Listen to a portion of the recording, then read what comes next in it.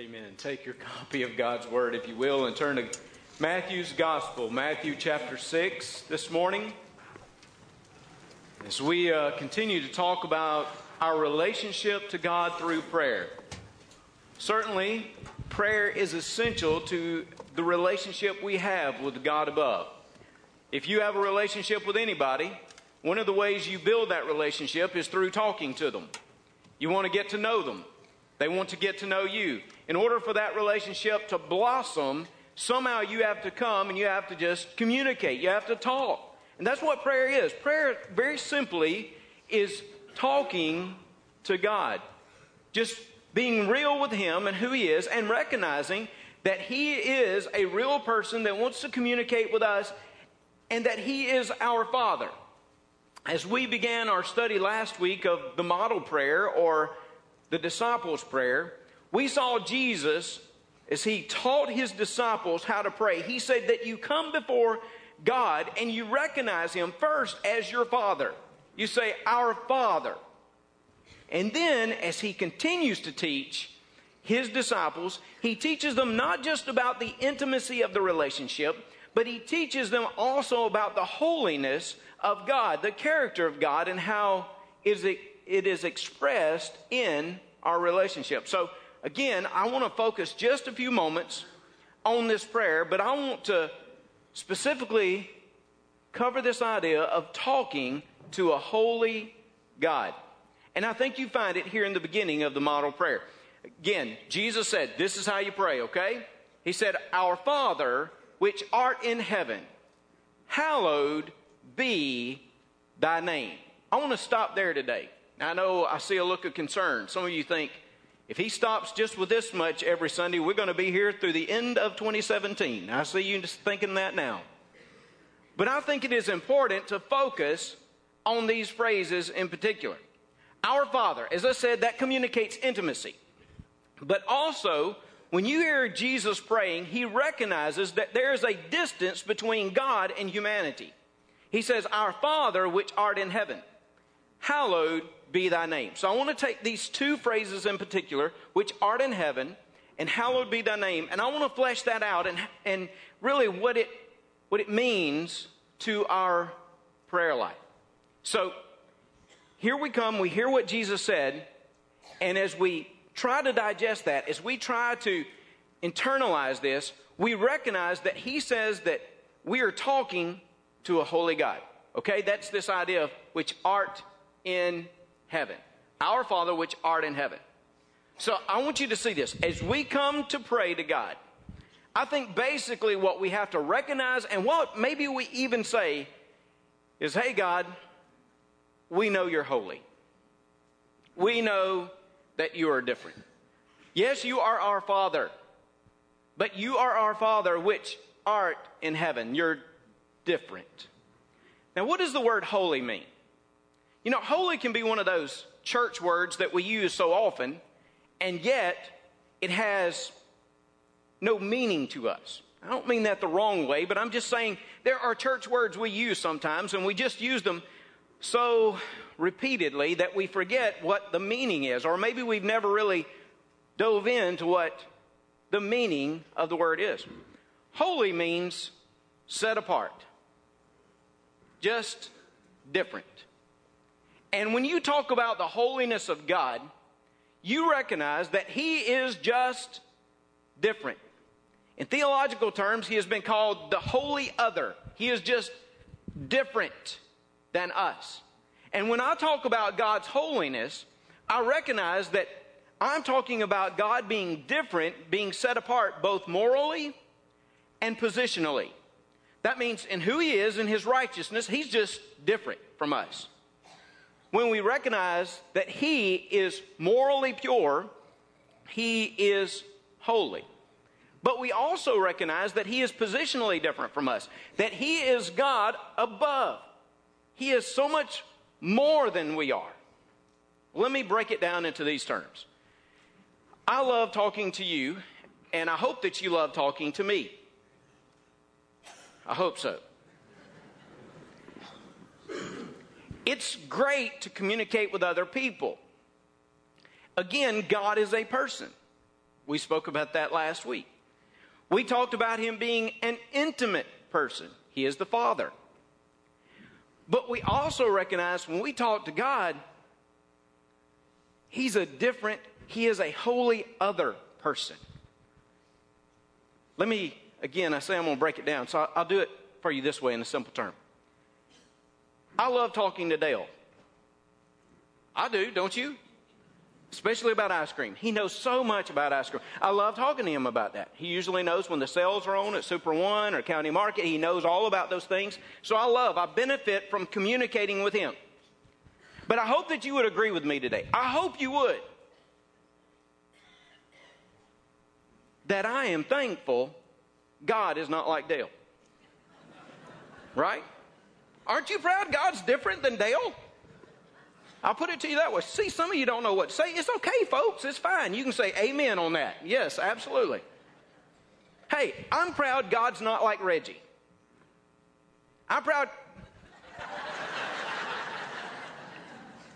Folks in the gathering, you can't hear all of this down here, but I'll tell you what, these folks, they're treading on thin ice. You know, amening, never mind, I'm going on.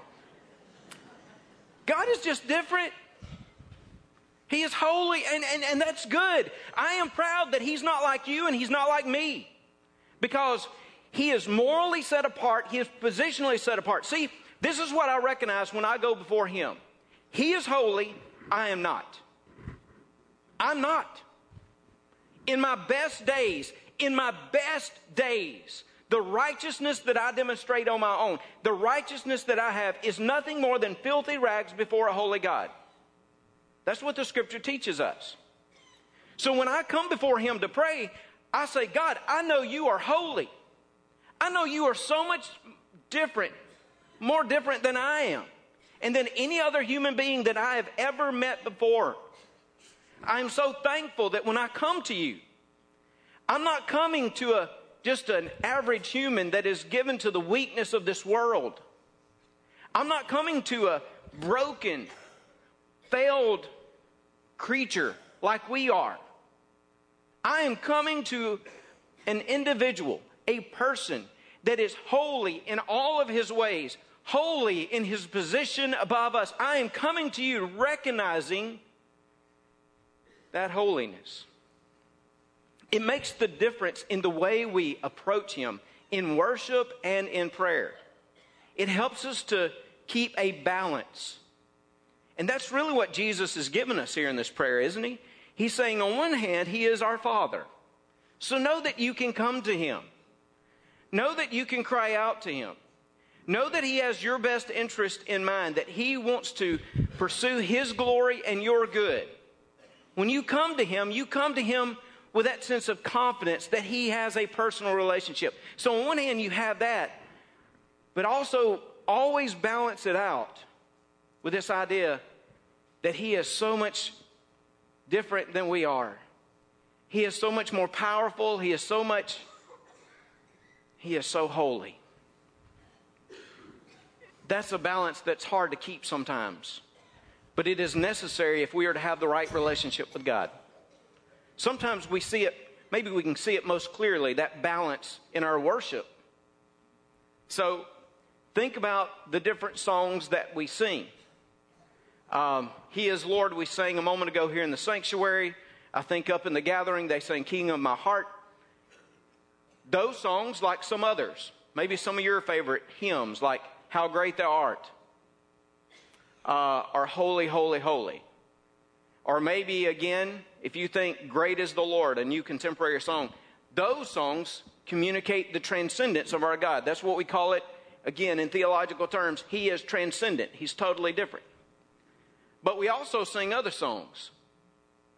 There's an old hymn called What a Friend We Have in Jesus. You've heard of that song? That communicates the intimacy that we have, or the immanency that we have with God. Maybe we talk about that song, You're a Friend to Sinners. Or maybe that old classic, In the Garden, where he walks with me and he talks with me. That idea, he's right there. So you see, in our worship, we try to get a balance between God being our Father and that he's close, And also, at the same time, he is so much greater. And he is so different from who we are. We do that in our worship. I say to you, it is necessary in our prayer life as well. We come to him with that sense of balance. We come to him recognizing that yes, he is immanent, he is close, but oh, he is our Father which is in heaven as well. He is distant. He is so much different from us. Well, that holiness is communicated all throughout Scripture. And you've seen those moments where people have responded to that holiness. Maybe one of the greatest chapters that demonstrate this is Isaiah chapter 6. In the year King Uzziah died, when the people were mourning, Isaiah the prophet, in a sense, was mourning. What did God do? God demonstrated his majesty and his grandeur. There's this vision Isaiah has. He looks, and what does he see? He sees God high and lifted up on the throne, the true king. And he sees all of these creatures coming around pronouncing the holiness of this God. Holy, holy is this God. Isaiah recognizes that immense holiness. You see it again throughout the passages of Scripture, but even as you arrive to the final book of the Bible in Revelation chapter 5, it says there, as they recognize the worthiness of the Lamb, the worthiness of Jesus Christ, the people fall down, they cry out to him concerning his worthiness and concerning his holiness. I say to you, when we come to him in prayer, we have to say, God, we recognize you're different. You're holy. You're so much more different than we are. And Lord, we are good with that. We are proud that you are not just another human being, but that you are the king of this whole universe.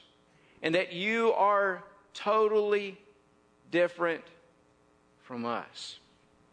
You are a God. We approach him in that way. It really does impact the way we pray when we think of his holiness. You know, even in the way we posture ourselves, right? Notice this morning when Brother Ivan came to the sanctuary, at least here in the blended service, when he prayed, most all of you automatically bowed your head, right?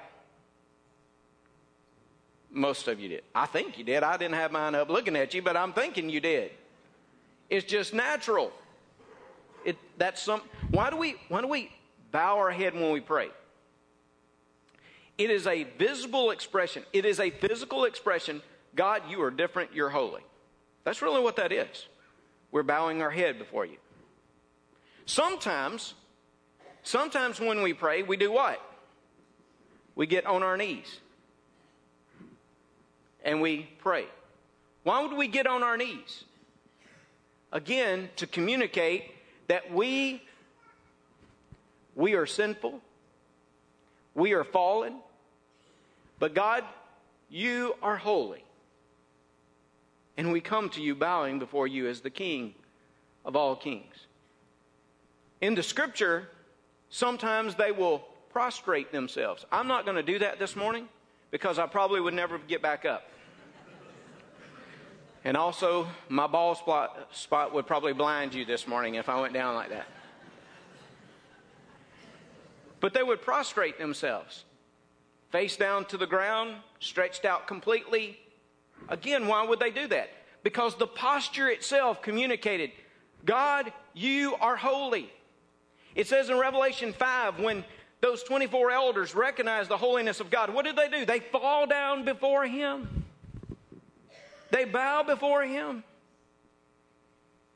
You know, the people of God, when they recognized his greatness and his holiness, so often they would bow, they would fall down. Think of the disciples as they travel with Jesus and the storm comes. And then Jesus, in one instance, he walks upon the water out to them. In one instance, he just speaks and the storm is calmed. In both times, as you read through Scripture. It says that the disciples, they marvel or they're amazed, or in some instances, they are afraid. Why would they respond in such a way? Because all of a sudden, through the power of Christ, through the miracle that had been made, they recognized this guy, he is different from us. He is not just another human like us. He is the Son of God. They recognize that. And to be before the Son of God's presence in such a way will somehow strike you. It will make you marvel. It will amaze you. And yes, there will be a godly fear, reverence that will come into your heart and life. So I say to you, when you come to pray to Him and you recognize His holiness, you come before Him, and yes, you come with Him to Him in a state of awe. I am thankful that Jesus is my best friend. I am thankful that He is the one who has chosen to relate to me, that He loved me while I was a sinner. He still loved me, and He died for me. But oh, how I am thankful as well that He is my God, high and lifted up. How thankful I am that He didn't just die on the cross, but He was raised the third day. How thankful I am that He is holy. So when I come to Him and I pray and I posture myself appropriately, I recognize the holy other, the totally different God above. May I just ask you this? This is not trying to condemn you or bring condemnation on me in any way, but I just want to ask, when was the last time in prayer that you bowed on your knees or that you prostrated yourself? And listen, not just the physical expression, but when was the last time you did that with a surrendered heart and mind before a holy God? Jesus said, you recognize Him as the Father, but you recognize that there is a distance that is there, morally and positionally. He is our Father, which art in heaven. So you say to Him, basically, hey, God, I know you are holy. But look at the second part of this. Hallowed be thy name. What Jesus basically expresses there is this. God, I want your holiness to be known to everyone. God, I want all people to know the holiness of your character and person. Hallowed be thy name. This word hallowed, it means to make holy, to set apart. It is found here in this decisive type of verb tense. It means, God, I want you to decisively, I want you to distinctly set apart your name. It's the idea that that name of God would be set apart in such a way that people would see that. They would know that. They would recognize His holiness. They would recognize His glory, and they would be drawn to Him. Now let me take really the last part of the verse first, okay? The idea of the name. For the Hebrews and the Greeks, the name was associated with the person and the character that you're referring to. It's not just about the name, the title itself. It is about the person. And you can see that reflected all through the Old Testament and New Testament. I'm not going to give you all the examples in the Old Testament. There are a lot. But think a moment about the patriarch Jacob. Maybe it's one of the clearest expressions of the name and how it speaks to the character. Jacob meant something like what? Heel. Heel. We are reminded that when he and Esau, his brother, were born, he was grabbing onto the heel of Esau. And he was named Jacob, the heel. Wouldn't you love to go around being known as that? Yeah, my claim to fame is I was grabbing my brother's heel Jacob the heel. But what was interesting is if you look at his name, it also means, this idea of heel, you can tell it's not something very complimentary today, and it was not in the Old Testament. Jacob can mean something like trickster or deceptive one. You'd love to go into a business deal carrying that name, right? Would you sign right here your name? Yes, I am the trickster. I'm going to sign it here. But here he was carrying this name. Even at one point, Esau, after he had been tricked out of the blessing, or Isaac had been tricked out of the blessing, Esau said something to the effect, well, doesn't my brother live up to his name? Because it spoke to his character. It may have been given to him or assigned to him when he was young, but he lived up to that name. What did God do? When God intervened in his life, when God came and wrestled with Jacob, he changed his name to Israel, which means maybe one who contends with God or struggles with God, who's met God.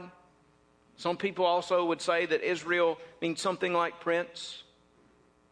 So think about the name change and how it communicated a difference of character and person. In the New Testament, Simon Peter, that's what we call him, but remember, his name was Simon. Jesus looked at him and said, Simon Bar-Jonah, you're no longer that Simon Bar-Jonah, you have a different name now. Because of the confession that you made, the confession that I am the Christ, because of that, you are now Peter, which means the rock. You are the rock. Because he had expressed the confession of faith, the confession itself, which became our rock. The foundation of our faith, the foundation of our being. So God, Jesus Christ, changed his name. Jesus, the name, means Yahweh saves. It's a form of Joshua. It just means God saves. Speaks to his purpose. Speaks to his personhood. The name always does. You know, I kind of wished, well, maybe I don't wish that they would always communicate our personalities through our names today. Maybe that's not a good, maybe it's good that we don't have name changes. I'm not sure what some of us would have. I've often wanted a name change. Yeah, I don't like Reggie. I just don't, never have. I don't know why. My mother tagged me with this name because of her grandfather. We called affectionately Daddy Reg. And I became Reggie. Now, my father, who is a great baseball fan, has always disputed that claim. He says, you were born in October, you were named after Mr. October. Reggie Jackson. It's a whole lot better person to be named after than your great-grandfather, he would say. Yes, he would. And then I would have to go in my room and doors would shut and they would discuss those kinds of things. My mother and my dad would, but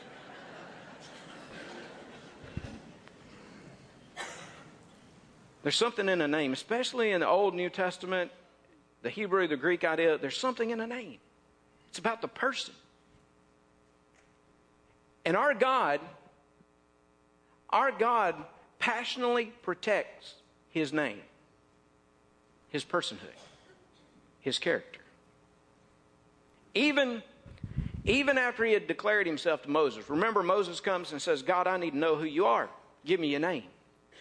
Tell me, God, who are you? I've got to be able to communicate to Pharaoh. I've got to be able to communicate to the people of God there in Egypt. You got to tell me who you are. And God says, well, my name is I am that I am. Yahweh, the covenant God that you are seeking. He declared his name. And he's always passionately protected that name. Even in the commandments, as we studied on Wednesday nights not long ago, even in the commandments, we know that one commandment, think of this, think of how important this is. 1 out of 10 specifically deals with the name of God. I mean, if we're thinking of the top 10, okay, God chose one of the top 10 to say, you do not use my name in vain. And that's more than just speech. I think he's talking about you don't carry it in an empty way. You don't try to use it meaninglessly. He said, you don't do that. Why? Because the name again was associated with a character, with a person. If you are somehow using his name in an empty way, then that means you don't think much about the person. You don't recognize his holiness. You don't recognize that he is a different kind of individual. So the name has always been important, and it always speaks to the person. Even in the New Testament, the name of Jesus. We may talk about this on a different day, but even as we pray in the name of Jesus, we know we pray through the person of Jesus. And we have the power and the access to the Father. The name of Jesus. According to the book of Acts, it says, there is no other name under heaven whereby men must be saved. Did you hear me? No other name, no other person that brings salvation like Jesus. So there's something about a name. There's something about a person. There's something about a character. So now put this together and think about it. What you are praying, hallowed be thy name. Lord, I want to see your name, your character, your person set apart. I want to see people recognize your holiness. I want to see individuals come and decisively cry out to you because of your greatness and your goodness. I want the holiness, your holiness, to envelop every person that I know.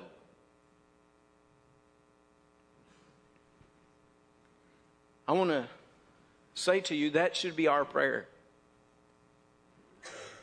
Friends, when we look across our culture and we look across this world, we know that God's name is, well, it's looked at with contempt in so many circles. It's not the holiness that encompasses people. Rather, individuals have dismissed the holiness of God in many ways, all around us. Sometimes it is very apparent. Sometimes it comes in deceptive forms. But in so many ways, the holiness of God has been rejected. And when we come to pray, we recognize, yes, God, you're holy. But God, our heart is that all people, everyone would know that you are the holy God of all individuals. You are not just restricted to a certain locality. You're not just the God of Ruston. You're not just the God of Louisiana. You're not just the God of the United States. You are God. Simply put, you are high and lifted up. And all people should come to worship you, because our God passionately pursues the glory of his name. He wants his name to be reflected across this world. Even back in the book of Numbers. Do you know what the goal of this whole thing is? The goal of it all is one day a world filled with his glory. A world that will totally give him praise and worship for who he is. That people will recognize that he is the God alone. So we pray that. And let me just say this as we prepare to close. There's a sense in when we pray, God, hallowed be your name, we're also saying, God, as we want people to know that you are holy, God, it's almost like saying, God, begin in us as well. Allow your name to be hallowed within us. Let it to be set apart in who we are and how we communicate. God, we want to be the vessels that will communicate your holiness. So important for us as God's people to just demonstrate that. The book, I guess, of Leviticus, over and over God said, Be ye holy, because I'm holy. He said, you be different. You be set apart, because I'm different. So you're reflecting my name. You're reflecting my character. When you're disobedient, when you're not surrendered, somehow you are tainting my name and my glory. Just recently, I've been preaching on the life of Moses, and if you were here 2 Wednesday nights ago, I talked about anger and how anger can consume us. And some of you now are looking around saying, man, I wish that we'd have been there. I'd like to have had my wife there. I'd like to have had my husband there. Why don't you tell us these things before?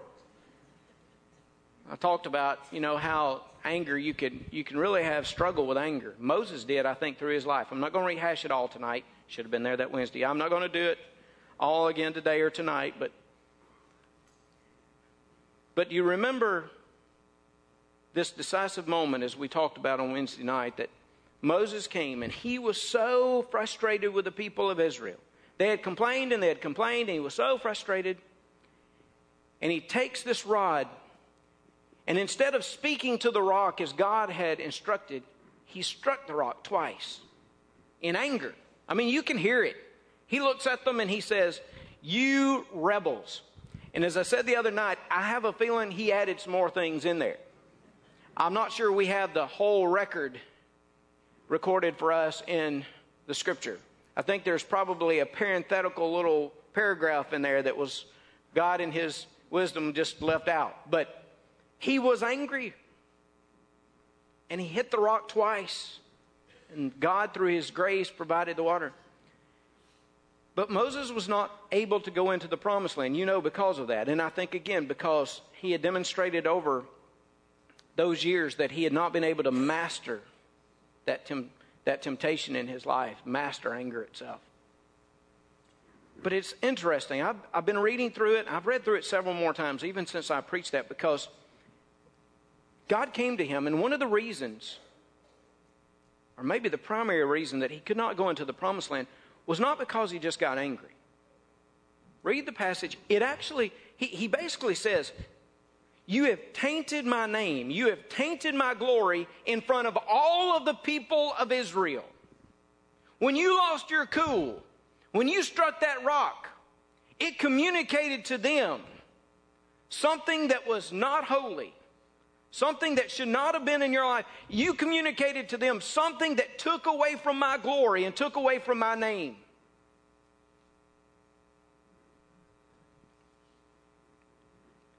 Friends, we fail. I know that. We mess up so often. But our prayer should be, God, keep us through your strength.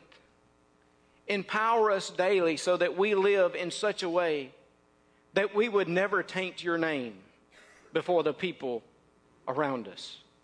God, that we would live in such a way that your name would be set apart, would be hallowed, it would be glorified by others. Some years ago, as I was reading a local poet up in North Mississippi. I know you don't think we have poets in North Mississippi, but I was reading a local one, and I began identifying with him concerning the families that we have and the name that we carry. And he spoke about this thing, maybe even we have in the South, this culture of carrying the name of our family. And I thought about that. In my household, it was kind of like, you are carrying the Bridges name. Now, I'm not sure that was always something to be proud of, but my parents said, you're carrying the Bridges name. My mother would look at me sometimes and she would say, you know what? You're acting just like those. And she'd call their names down the street. I'm not going to mention them here because you may be kin to some of those. But she would say, hey, you're acting like so-and-so. I don't know if your mom ever did anything like that. Probably didn't. Yours was much more holy. Oh, I didn't say that out loud. Strike that before it goes out on the internet, Andy, please. My mother and daddy listen to this stuff pretty regularly.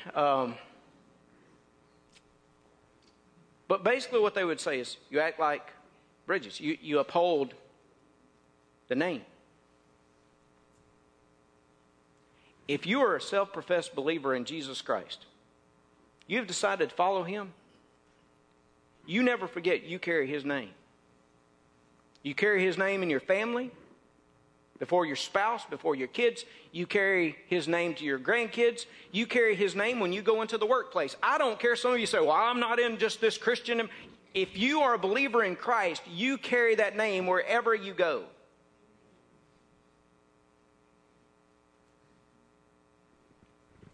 And for those of us that carry that precious name,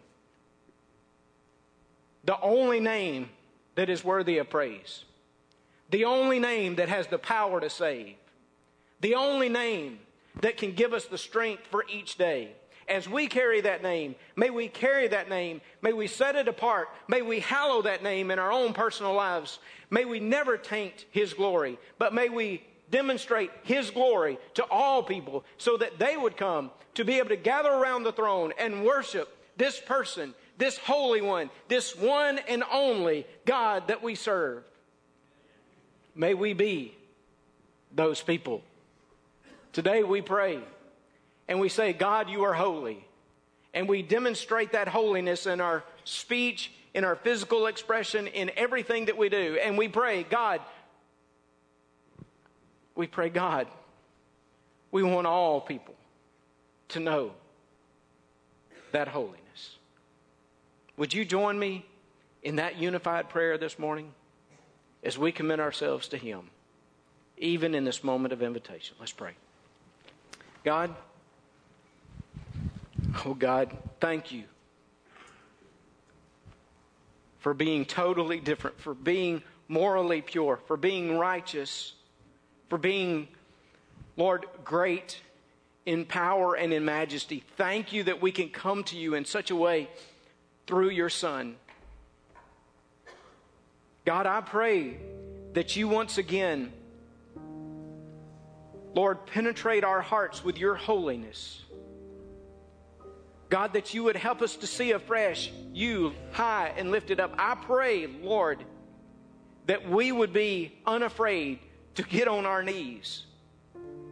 Father, I pray that you would help us to express your holiness in our lives. And God, yes, I pray that first your name would be hallowed in who we are, set apart in our actions daily. But God, I pray that all people here in our families, here in our community, here in our state, nation, and across this world, that all would have the opportunity to gather around your throne and to express your worthiness and your holiness.